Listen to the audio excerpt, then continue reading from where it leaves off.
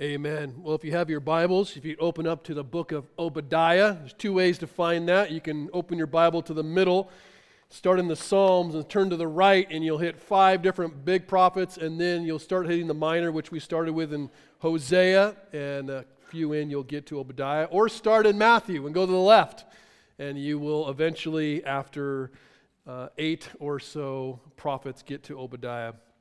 So if you're new, visiting with us, welcome. We are doing things a little bit different. Normally we go through books of the Bible verse by verse, but we thought for kicks we would do all of the minor prophets and go through basically one book of the Bible and one sermon each week for 12 weeks, and it's been quite an adventure so far. For those who do not know, just by way of a little bit of background, the Old Testament has 39 books. The New Testament, 27. The 39 books of the Old Testament are divided into several different sections, beginning with the Law, which is the first 5 books of the Old Testament. And then you get the histories, and then there's the wisdom literature, and eventually you get to this section called the prophets, which makes up the whole back third of the Old Testament. The first 5 of these prophets are called the major prophets, and then the last 12 books in the Old Testament are called the minor prophets, which they're not minor because of their content, they're minor because of their size and the amount. In fact, historically, all of these 12 books were written on one scroll, and so they called it the Book of the 12, hence the title of our series, the 12. And so we've been through Hosea, and we've been through Joel, and last week went through Amos. And so this morning we're going to spend our time on the shortest book in the Old Testament, the minorest of the minors, Obadiah. Obadiah, yes, that is a book in the Bible. Now, prophets, so that we understand who we're talking about, these minor prophets were men that were chosen by God to deliver God's message to God's people and often to the world around God's people. And they were part preachers, they were part predictors, there was some future telling in what they spoke of, and they were watchmen, warning God's people and calling God's people to return, to repent or turn from their ways, to return to the Creator and live in the ways that God designed them to live in fellowship with Him. And so, as speakers of the truth, as truth tellers for God, what you find as you read in these prophets, that prophets were not liked.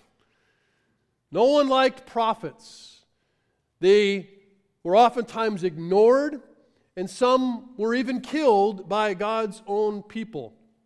The first martyr in the early church, Stephen, gave a great sermon, really long narrative of biblical history.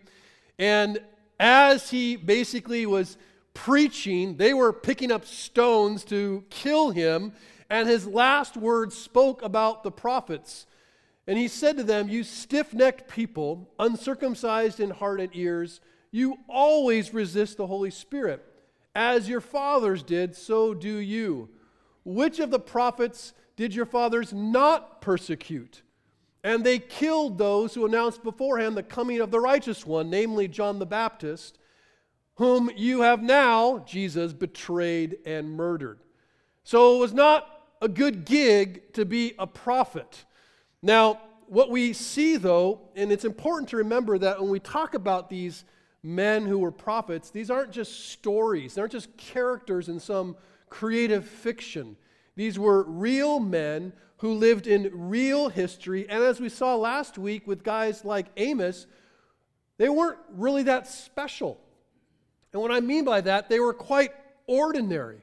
They were just shepherds and men that God chose, ordinary men God chose, to share a rather extraordinary message. Most of these prophets were sent at a difficult time in the history of Israel that we've talked about before, when the nations or nation of Israel was divided into 2 nations. There was the northern 10 tribes, which was called Israel, and the capital was Samaria. So sometimes as you're reading the Old Testament, you got to figure out who they're talking about. And then the southern kingdom was Judah, along with Benjamin, those two tribes, because Benjamin was inside of Judah, the capital in Jerusalem. And both of these two nations were threatened by outside forces, and eventually both were conquered. And as the prophets come and the prophets go, they come at different times. Some of the prophets, both the major and minor, come on the eve of destruction. Destruction for Israel or destruction for Judah. So they're coming and they're warning, saying this is going to happen. Other times, these prophets arise when they're in exile, back in Babylon, or been exiled from their nation and taken away. And then other times, the prophets came as they had returned from exile. So it's understanding where exactly these prophets are, and it helps us understand what is being said and why. Now, as for Obadiah, we're not really certain who Obadiah was exactly. As you read through the Old Testament, you will see that there's, I think, 12 different Obadiahs that are referenced, and none of them really refer to the prophet necessarily. His name means servant of Yahweh, and we don't really know any background about him. What we do know, not who he was, but when he was.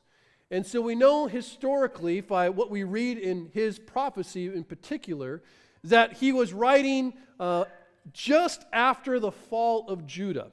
So Judah had been conquered by the Babylonians around 587 BC. Israel, the northern kingdom, had already been conquered by the Assyrians, and the Babylonians came and took out everybody, including Judah.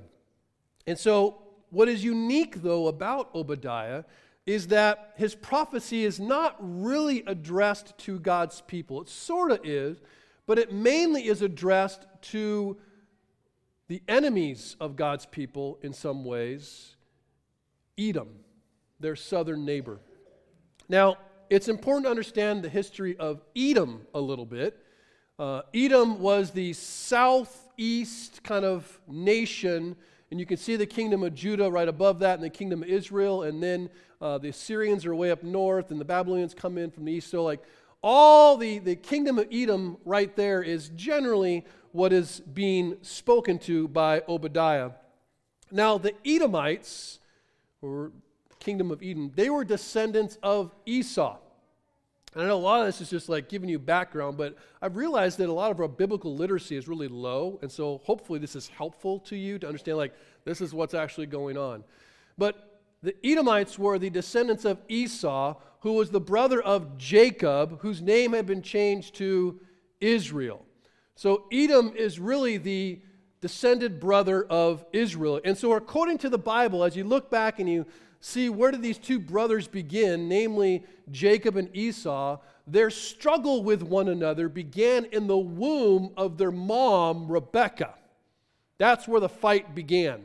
And so in Genesis 25, there's an interesting, this is where the story kind of begins, and an interesting couple verses. It says, the children struggled together within her, that'd be Rebekah, mom, and she said, if it is thus, why is this happening? I got all this conflict going on in my belly. What is going on here? And so she went and asked God, and she inquired of the Lord. And the Lord said to her, well, there are two nations in your womb, and two peoples from within you shall be divided. The one shall be stronger than the other, and the older shall serve the younger. So there's twins in your belly. They're not getting along. They're two nations. They're divided, and the younger is going to be over the older. So when her days to give birth were completed, behold, there were twins in her womb. Because they didn't have ultrasounds back then. The Romans hadn't invented it yet. So two babies, right? First one that comes out is all red. And he's hairy like Chewbacca. And so they call his name Esau, right? The second, his brother came out with his hand holding Esau's heel. So his name was called Jacob. And Isaac was 60 years old when she bore them. So two brothers. Esau comes out as the older. Jacob is holding on to his heel. And he comes out as the younger brother. Now, tensions grew between these young boy nations as they grew up. And they certainly lived different lives, even inside their home. Jacob was a little bit of a mama's boy. Esau was the hunter, hairy Chewbacca kid. And what happened, though, was it climaxed, or the relationship climaxed one day, when Jacob basically tricked his very famished, hungry brother Esau into giving up his firstborn birthright by offering him a bowl of really yummy soup, which was condemned and stupid by Esau to do, but Jacob was also deceptive. Now, that brought no little conflict into the home, which meant Esau got really angry and Jacob fled. And they lived in separate places for many, many years. And after they both established families, and they really both established fortunes and lives, they did come back together, as you read Genesis, and they did somewhat reconcile, though they end up living in different locations. And Jacob ultimately, and Esau ultimately, began to have tensions, or their people did, for many years. They had reconciled, but their people never really got along. Maybe one or the other had a chip on their shoulder or whatever. But over time, you see, like an older brother, Esau is kind of the stronger one for most or for a lot of the time.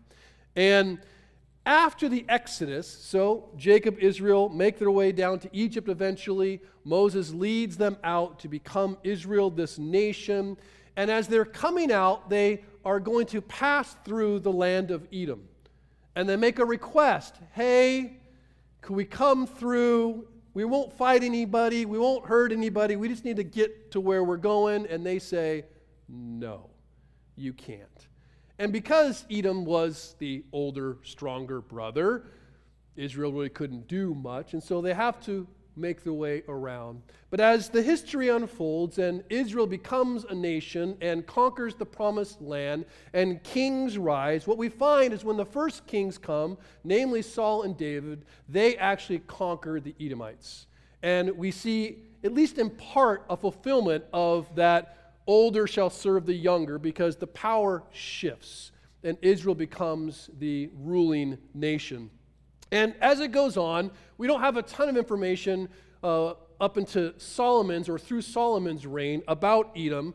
And we do hear about Edom again under King Jehoshaphat, who is the southern king, or one of the southern kings of Judah.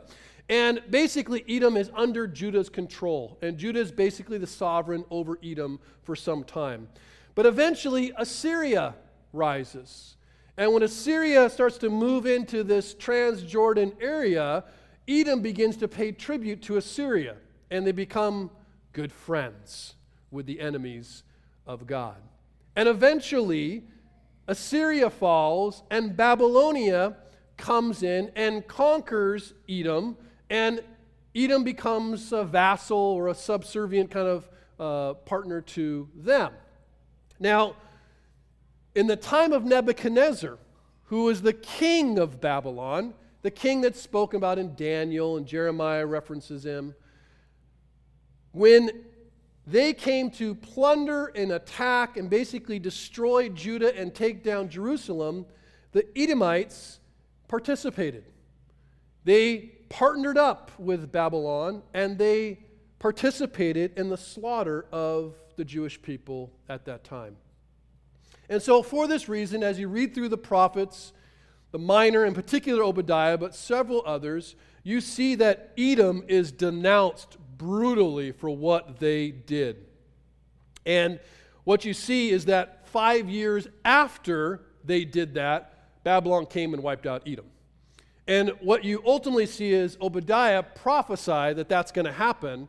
He says, you guys are going to be wiped out at the time of Christ, and since that time, Edom really does not exist anymore. Now, that's a lot of history, I realize that. And you read that and you're like, what could some ancient prophecy have to teach me that was given to some other people have anything to do with me? But I would argue that believer or unbeliever, there's much to learn from this prophecy to this people in Edom. Now, the prophecy itself, as we begin to look at it, it does address specific behaviors, but that's not the first thing that Obadiah addresses. In fact, what it addresses first is not the sin that we would characterize as these are the sinful things that were done. Instead, what Obadiah, or God through Obadiah addresses, is the sin behind the sin. Not just what was done, but why they did what they did. And so it begins in the first few or 4 verses of Obadiah. It says, "Thus says the Lord God concerning Edom, we have heard a report from the Lord, and a messenger has been sent among the nations. Rise up, let us rise up against her for battle. Behold, I will make you small among the nations. You shall be utterly despised. The pride of your heart has deceived you. You who live in clefts of the rock," which is important to remember that, "in your lofty dwelling, who say, not just with your mouths, but in your heart, who's going to bring me down to the ground?" This is what Edom is saying. They're prideful, right? "Though you soar aloft like the eagle, though your nest is set among the stars, from there I will bring you down, declares the Lord." So, Edom is saying to themselves in their heart, we are so high and mighty, who is ever going to bring us down? And God, through Obadiah, begins his prophecy by saying, I will, personally. Now, it goes without saying, but I'll say it, Edom falls and is judged because of their pride. And it's manifested in different ways, which we'll talk about, but pride is the actual heart problem. And I think if we were pressed, we may struggle to find what is meant by pride. When we say pride, and so I'm going to use this definition. I'm sure there are others that work, but this is what we're talking about when we say pride. It is a high or inordinate opinion of one's own dignity, importance, merit, or superiority, an inflated view of those things, whether as cherished in the mind, so it could just be an attitude, or as displayed in bearing or conduct, how they carry themselves or what they do. So when we say pride, hopefully that's a pretty comprehensive definition. It's not just behavior. It can be attitude, it can be disposition, it can be lots of things, but that is the heart of it. Now, the most quoted verse in the Old Testament about pride is probably this, Proverbs 16:18. Many of us have probably said or had said to us, pride comes before the fall. And in truth, what we see the full verse says is that pride goes before destruction and a haughty spirit before a fall, which it is true to say pride goes before a fall, but destruction is a little bit stronger because destruction is what we are talking about when we're talking about Edom. They were destroyed for their pride, completely decimated because of their pride. And I would argue, I might be wrong, but I think that we're quite slow to admit that pride is worthy of such judgment. We can think of lots of things that are worthy of that kind of judgment, of being wiped off the face of the planet. I'm just not sure pride is the one that we would describe as worthy of judgment. I mean, it's bad, but is it that bad? The reason why we struggle to say that it's actually worthy of judgment is the very first thing that Obadiah said. Pride is deceitful. Pride is deceitful. It lies to us about its significance and, I would argue, its view from God's perspective. Now, perhaps you know, if you have any kind of Catholic background in you, that pride is one of the 7 deadly sins. I had to look it up a little bit. Evagrius, I probably butchered his name. He was a 4th century monk. He actually was the first to create a list of 8 common sins in an effort to help people be aware of them and to guard against them. And then Pope Gregory I reduced the list to 7 in the 6th century, providing us what we now refer to as the 7 deadly sins. And perhaps you know them by heart. They are sloth, anger, envy, pride, lust, gluttony, and greed. Sloth, anger, envy, pride, lust, gluttony, and greed. Now, interestingly, I've been a pastor now for, well, if you count my eldership at another church, 15 plus years. And it's amazing when you become a pastor how quick people are to share their sins with you.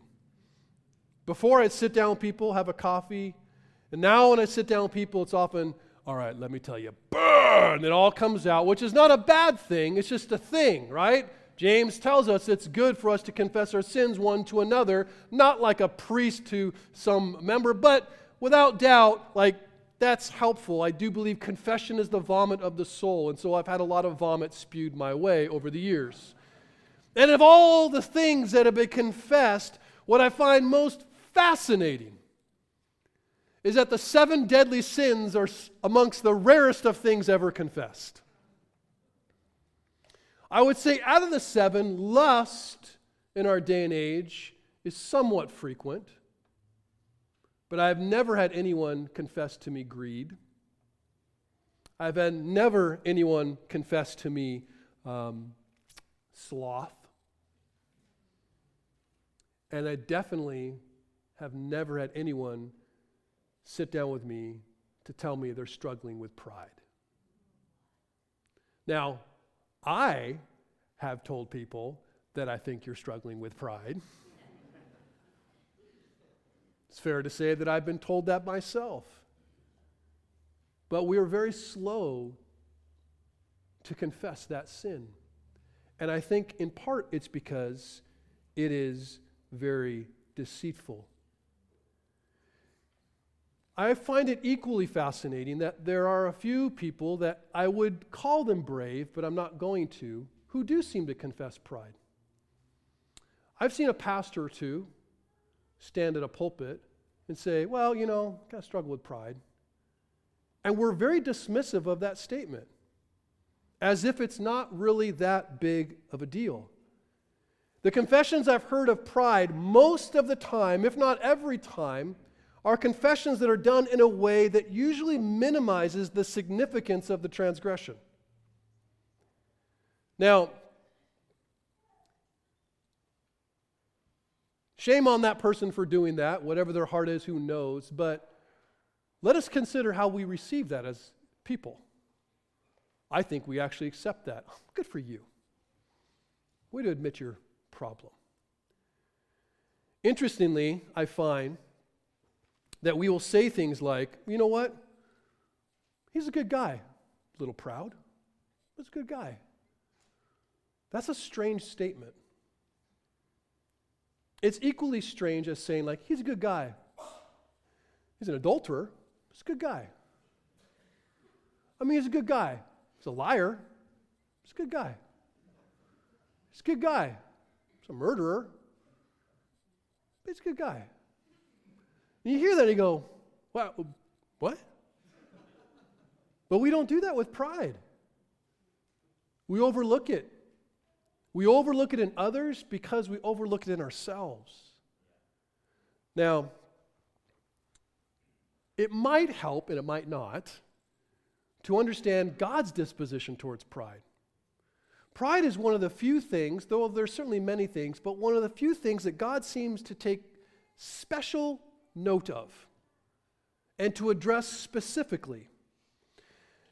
It's also perhaps noteworthy that when you're speaking about Lucifer and his fall from glory, in the passages that we kind of refer to that fall, one being Isaiah, he says to this individual, you said in your heart, I will ascend to heaven above the stars. Of God I will set my throne on high. Pride was the heart of the problem, or the problem in the heart. Now, The Bible plainly says, in more places than I will refer to this morning, some very explicit things about pride. So instead of giving you all the verses, I'll just tell you. You can go search pride in your concordance and find these. The Bible plainly says God hates pride. Now, he doesn't say that about everything, but he says that several times about pride. He says God hates pride. The Bible explicitly says that God resists the proud. He's against the proud. The Bible explicitly says he judges the prideful. And yet, we overlook it in others, but in particularly ourselves. We go, why does God have such a disposition toward it? And I would put forward that I think it's because at its core, pride is a declaration of independence from God and perhaps even a declaration of superiority over God. Pride is actually synonymous with things like scoffing in the Bible, arrogance in the Bible, evil and wickedness. The prideful are essentially self-centered, self-reliant, self-seeking as they pursue their self-glory. This was Edom. Edom had much in their view to be proud of, much in their view to feel superior about. Three things in particular. One was the strength of their heads, their minds. You'll read many times in the Old Testament that the men of the East were wise, and the Bible talks about the wisdom that came from the East, and that would include Edom. They were very wise, and as you see some of the things they build, they're very creative and artistic, brilliant. The word Edom means red, named partially after Esau, who was the red, hairy dude that was born, but also because they ended up living in red, rocky places. They had not just very strong minds, but they had very strong homes, literally. The capital city was a city called Petra, which was not just an 80s Christian rock band.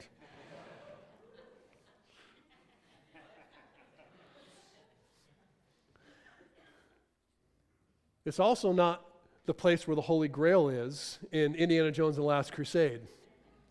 But if you've seen that, you know what I'm talking about. Remember in the very beginning of Obadiah where God says, you say you live in these lofty cliffs. Well, they literally lived in cliffs, these red cliffs.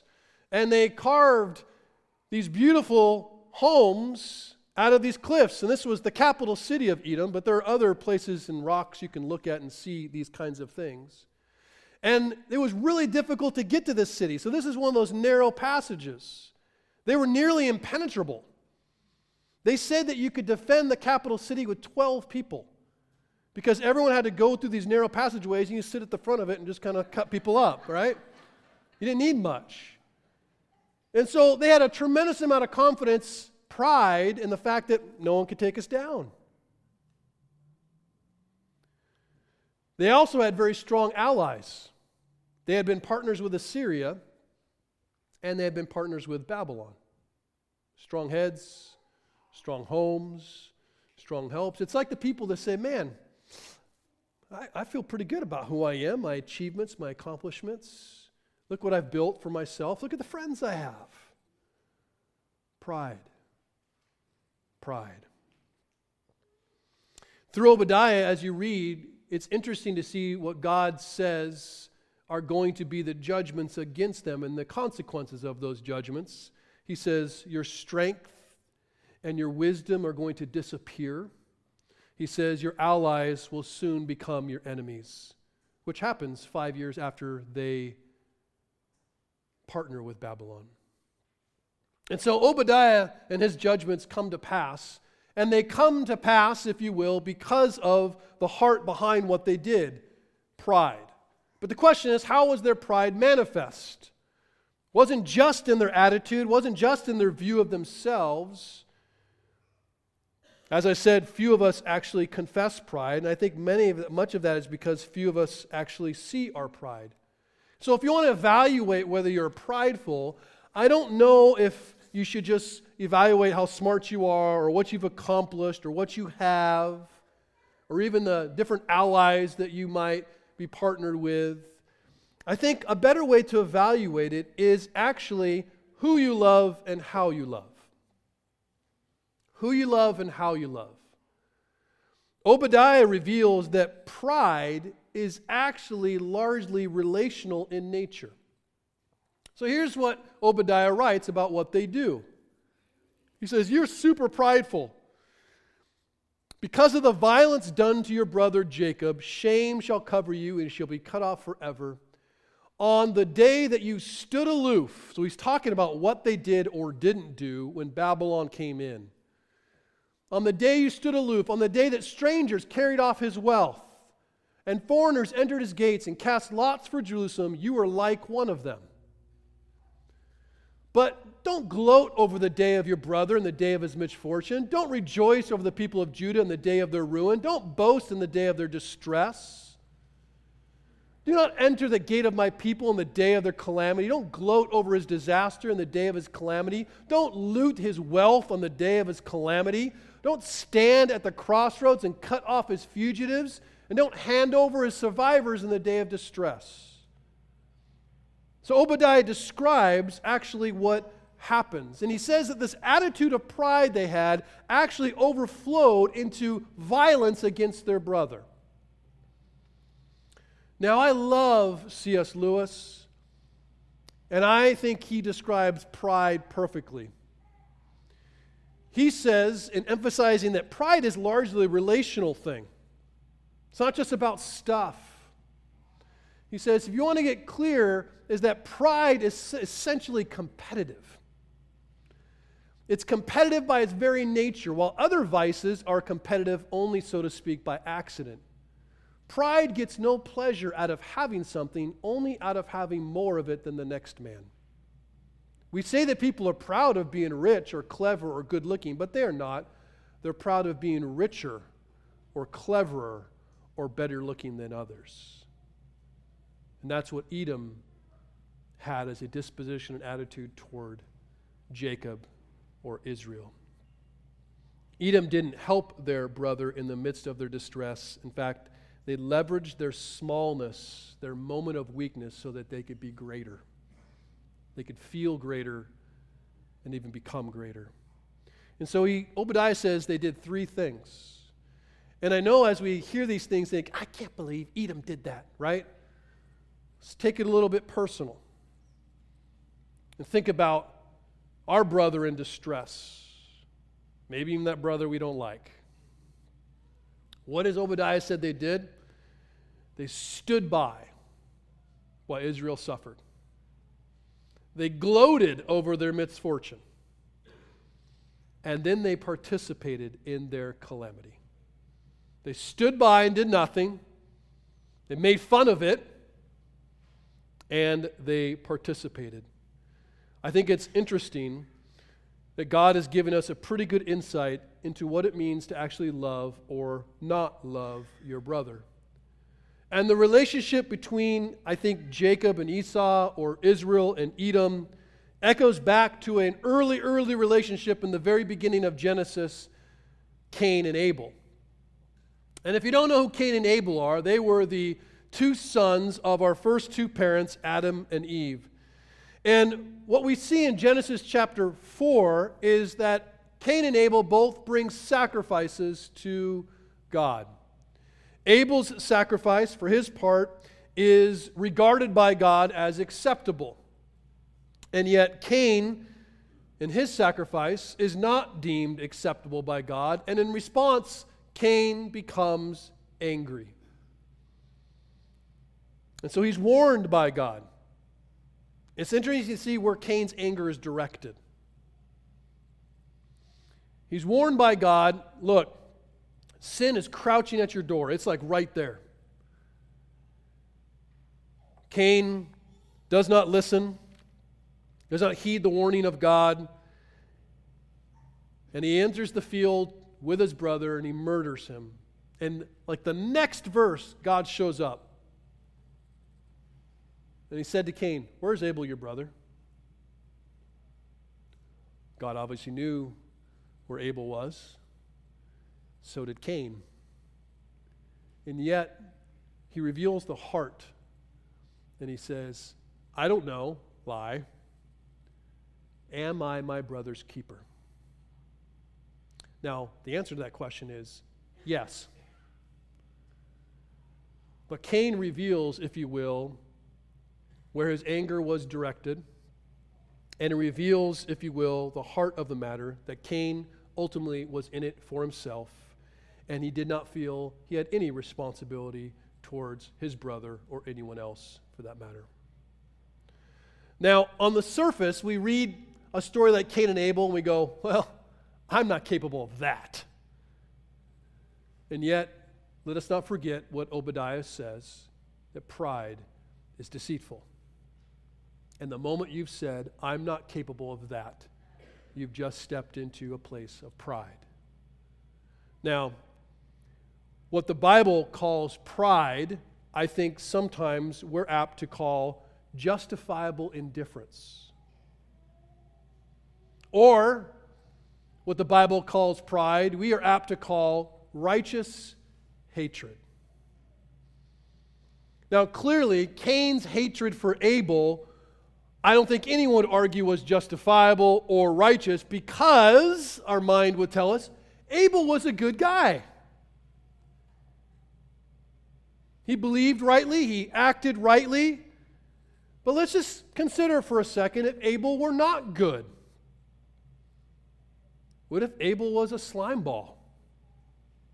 What if Abel was unrighteous?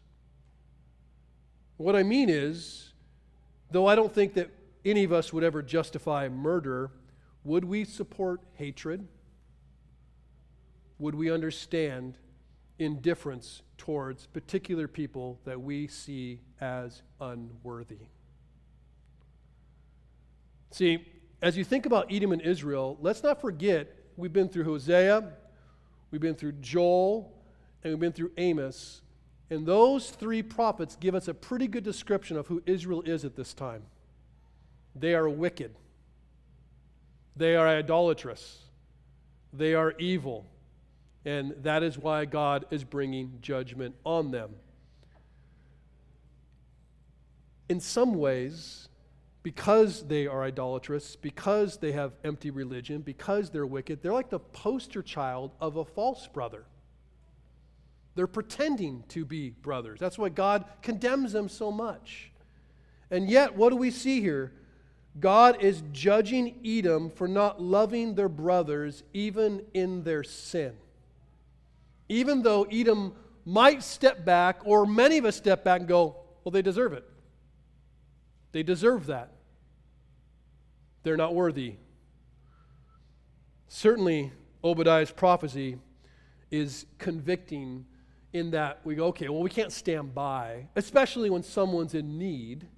Right? The Bible speaks about that kind of stuff very plainly. In 1 John, by this we know love, that he laid down his life for us. We ought to lay down our lives for the brothers. And if anyone has the world's goods and sees his brother in need, yet closes his heart against him, how does God's love abide in him? And so, we see a brother suffering, in distress, in poverty, okay, well, I'm responsible to stand and do nothing. I've got extra. I have means. I need to help. We can understand that.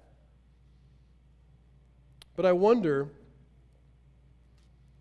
if it should be equally convicting for those of us who mock, oftentimes ruthlessly, our fallen brothers. Those who have wandered from the faith. Those who are even teaching wrongly. How much grace do we have for them?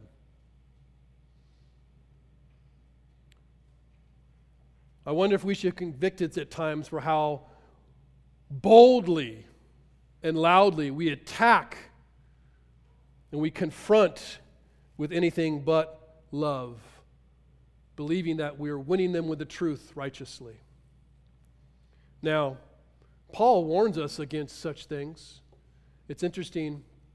In Galatians, he says, brothers, if anyone's caught in any sin, you who are spiritual, restore them in a spirit of gentleness. And he says, keep watch. Easy to fall into pride and go, what's your problem? Why don't you? I can't believe you fell for that. can't believe you've fallen into that. James tells us, my brothers, if anyone among you wanders from the truth and someone brings him back, let him know that whoever brings him back as a sinner from wandering will save his soul from death. You see a disposition there. Not of standing aloof, not of standing back mocking, not even of attacking, but engaging. Confronting, yes, but with the truth and that in love. I've found that it takes a tremendous amount of humility to courageously say anything. To engage our brothers or those who pretend to be our brothers. It takes even greater humility to empathize, because you know what? It's way better to stand back and go, why did you screw up like that? How could you have ever fallen for that? Have you ever gone that direction? You know how hard it is to empathize? It takes great humility. But I think it takes even more humility to actually stand close enough to hold their hand and help them to walk out of that. Now, the focus of Obadiah's judgment, what we find is actually not on the unlovable. Because guess what? There's 1,000 reasons why we can look at someone and say, you're not lovable. You're not worthy. This is why I shouldn't engage with you, help you, speak to you. I'm just going to ignore you or make fun of you. But that's not the directive of the prophecy. It's not directed at the unlovable. It's actually directed at the ones who are responsible to love the unlovable, who are responsible to love those who are most difficult to love. It's interesting, and I'll speak for myself. I probably can count quite a few excuses that I use to not love my brother. But I assure you, there's many more reasons that I probably will give that can sound very justifiable for not loving my enemies. But doesn't that go against exactly what Christ said? Which must have been so shocking to hear Jesus say stuff like that. You've heard that it was said, you shall love your neighbor and hate your enemy. But I say to you, love your enemies. And they're like, what? And pray for those who persecute you. Why? So that you may be sons of your Father who is in heaven. So, the motivation is about this relationship, not this. Because if I begin here, love my enemy, So let me give you a little bit of personal story. I'm getting some counseling lately. Never gotten counseling in my life. Here you go. You know, you're screwed up, pastor. No, I'm not in crisis right now. I'm turning 46. Thought it'd be good to sit down and just process life and future and all kinds of things. And so, man, it's been interesting. It's kind of one of those situations, sit down with a counselor and you're like, I'm never counseling again because you're brilliant and I'm an idiot. And I've counseled people, right? And so I went to a counselor recently, and I brought up an issue that I wanted to talk about, and it was about loving a particular person. And what I should do with this relationship that seems out of sorts. So she asked me, are you at peace? Because I'm like, the problem's not really mine, it's their problem, right? She's like, are you at peace? I'm like, yeah, I'm at peace. She's like, so much so that you're willing to dedicate an hour of counseling to that? I'm like, touche. So we began to talk. And I talked about how difficult it is to love this person. And she asked me to consider what it would mean to begin by loving God. If that was the motivation behind obedience, to love someone who I might see as an enemy, someone I might see as a victimizer who has hurt me or those I love. When you start with the victimizer, you start with the enemy, like, good luck. But when you start with God and you understand His love for you, and your response is to love Him, He can actually ask you to do that, and you will. And so when we talk about loving our brothers and fighting against pride, what it begins with is this relationship. What is our relationship to God? And motivated by that love, I can love, yes, even my enemies, or those who I might consider my enemies. Well, with his case against Edom somewhat concluded, Obadiah declares a final verdict pretty clearly, speaking once again as Amos does and Joel does, as many of the prophets do, for the day of the Lord is near upon all nations. As you have done, it shall be done to you. Sounds very similar to what Jesus said when he says, you will reap what you sow. Your deeds shall return on your own head. And certainly they do. Obadiah eventually says that there are going to be no survivors in Edom, that the exiles of Israel shall return, and that saviors will actually come from Jerusalem. These are the last verses of Obadiah. Those of the Negeb shall possess Mount Esau, and those of the Shephelah shall possess the land of the Philistines. They shall possess the land of Ephraim, land of Samaria, and Benjamin shall possess Gilead. The exiles, speaking of, they would be exiled at this point.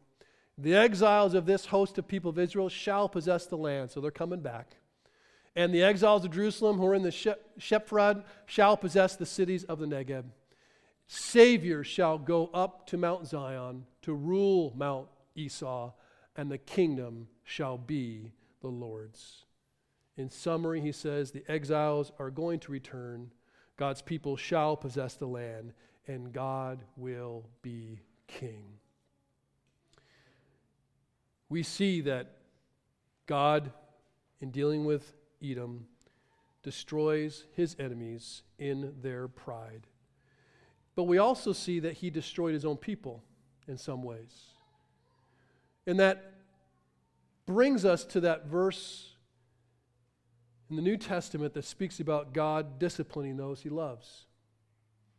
And even though Israel is in many ways humbled, they would and will and did rise again in Christ. Pride, it seems, does come before the fall, but humility comes before the rise. Now, Jesus shows us that there is hope, yes, even for the prideful, even for those who are blind to their own pride. It's interesting, if you think about Jesus, the one who is superior, right? The definition of pride was those who have an inordinate view of their superiority. Well, it's impossible for Jesus to have an inordinate view of his superiority because he is supreme. He is perfect. He is incapable of pride because he is the highest of highs. And yet, he shows us what it means to actually be humble in the most cosmic and amazing way. The verse that was read earlier by Mike encourages us in this regard. He says, have this mind among yourselves, which is yours in Christ Jesus, who was the Son of God, who, though he was in the form of God, did not count equality with God something to be grasped, but he emptied himself of all his wealth, of all his power, of all his glory, and took the form of a servant, being born in the likeness of men, and being found in human form, he humbled himself. God humbled himself. How often have we said in heart or in word, I'm not going to do that. I'm not going to serve that. I'm not going to love them. God humbled himself, becoming obedient to the point of death, even death on the cross. Now, God humbled himself by becoming a man, suffering the humiliation of death on a cross, and bearing the sin of humanity. The humble substituted himself for the prideful. And I want you to consider this. More than that, or in addition to that, Christ humbled himself not just for people who were unfortunately, having a bad day. He humbled himself and died for people when the Bible describes us as hostile enemies. Christ doesn't ask us to do anything that he himself hasn't done first. We were enemies of God, the Bible says, and he reconciled us and made us his children through faith. Therefore, it says, God has exalted him and bestowed upon him a name that is above every name, so that the name of Jesus, every knee shall bow in heaven and earth and under the earth, and every tongue confess that Jesus Christ is Lord, to the glory of God the Father. Christ humbled himself so that he could be rightly exalted, and now he also humbled himself so that we too can be exalted with him for those who put their faith in him. Now, the truth is, our exaltation requires our humility, requires our surrender, it requires our acknowledgement of our unworthiness. It requires us to even see the pride that deceives us. And I would argue that our humility is going to be most displayed in our love for others, especially when that love doesn't benefit us. That's what a loving enemy is all about. I'm not getting anything from this. Now, the climax, if you will, of Edom and Israel tension actually came at the birth and the death of Jesus Christ, interestingly enough. The king, Herod the Great, was an Edomite. And when news came of the birth of the true king, what did he do? He went and slaughtered children to try and kill the king so that he could hold on pridefully to his throne. Years later, 30-ish years later, his son Herod Antipas would behead John the Baptist, and through Pilate he would condemn Jesus to death. Herod at that time had all the power and pleasures of life. In fact, it's been said that the motto of his reign was simply this: what does it profit me? What does it profit me? He loved no one but himself and acted only when it benefited him. That was the king at the time. And that couldn't be any more different than the true king, who gave his life as a ransom for those who could offer him nothing in return. Do you realize that? I heard it said recently that God wanted to be with us so much, he was willing to die. He would go into death just to be with us, because guess what? He's not getting anything from us that he doesn't already have. And so he loved, knowing that in many ways, certainly his glory would be displayed, but it wouldn't profit him in the way that we might think. He loved those who were unable and unwilling to love him. Herod died, and Jesus died, but Jesus is the only one that rose from the dead, and he rose to enable those who believe and know his love to actually love like he did in a way that the world has never seen. The hope of the prideful is in a very humble faith in a very humble Savior. And I'll close with a passage out of James that very boldly tells us, draw near to God. I believe verse 7 says, I have it written down, God opposes the proud, but gives more grace to the humble. Submit yourselves therefore to God and resist the devil, and he will flee from you. Draw near to God, and he will draw near to you. Cleanse your hands, you sinners, and purify your hearts, you double-minded. Be wretched and mourn. Weep, and let your laughter be turned to mourning and your joy to gloom. Which is like, wow, that's dark. But there's a level of unworthiness we need to acknowledge. Because when you humble yourselves before the Lord, your worthiness comes out. We'll sing a song at the end here. It says, I declare two things at the same time, my unworthiness and my worth in Christ. We need to humble ourselves before the Lord, and he will exalt you, if not today, when you rise again at his return. Let's pray. Heavenly Father, we thank you for your grace and your love towards us. Lord, we are deceived quite often. We do not see ourselves as we ought, Lord.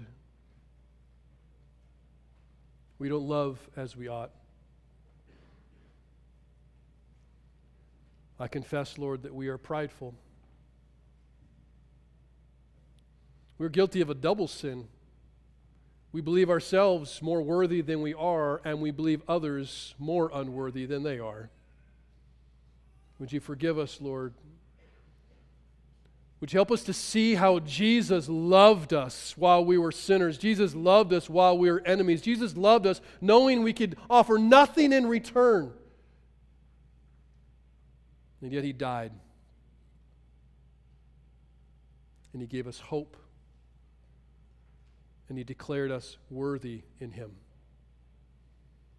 Lord, we thank You for this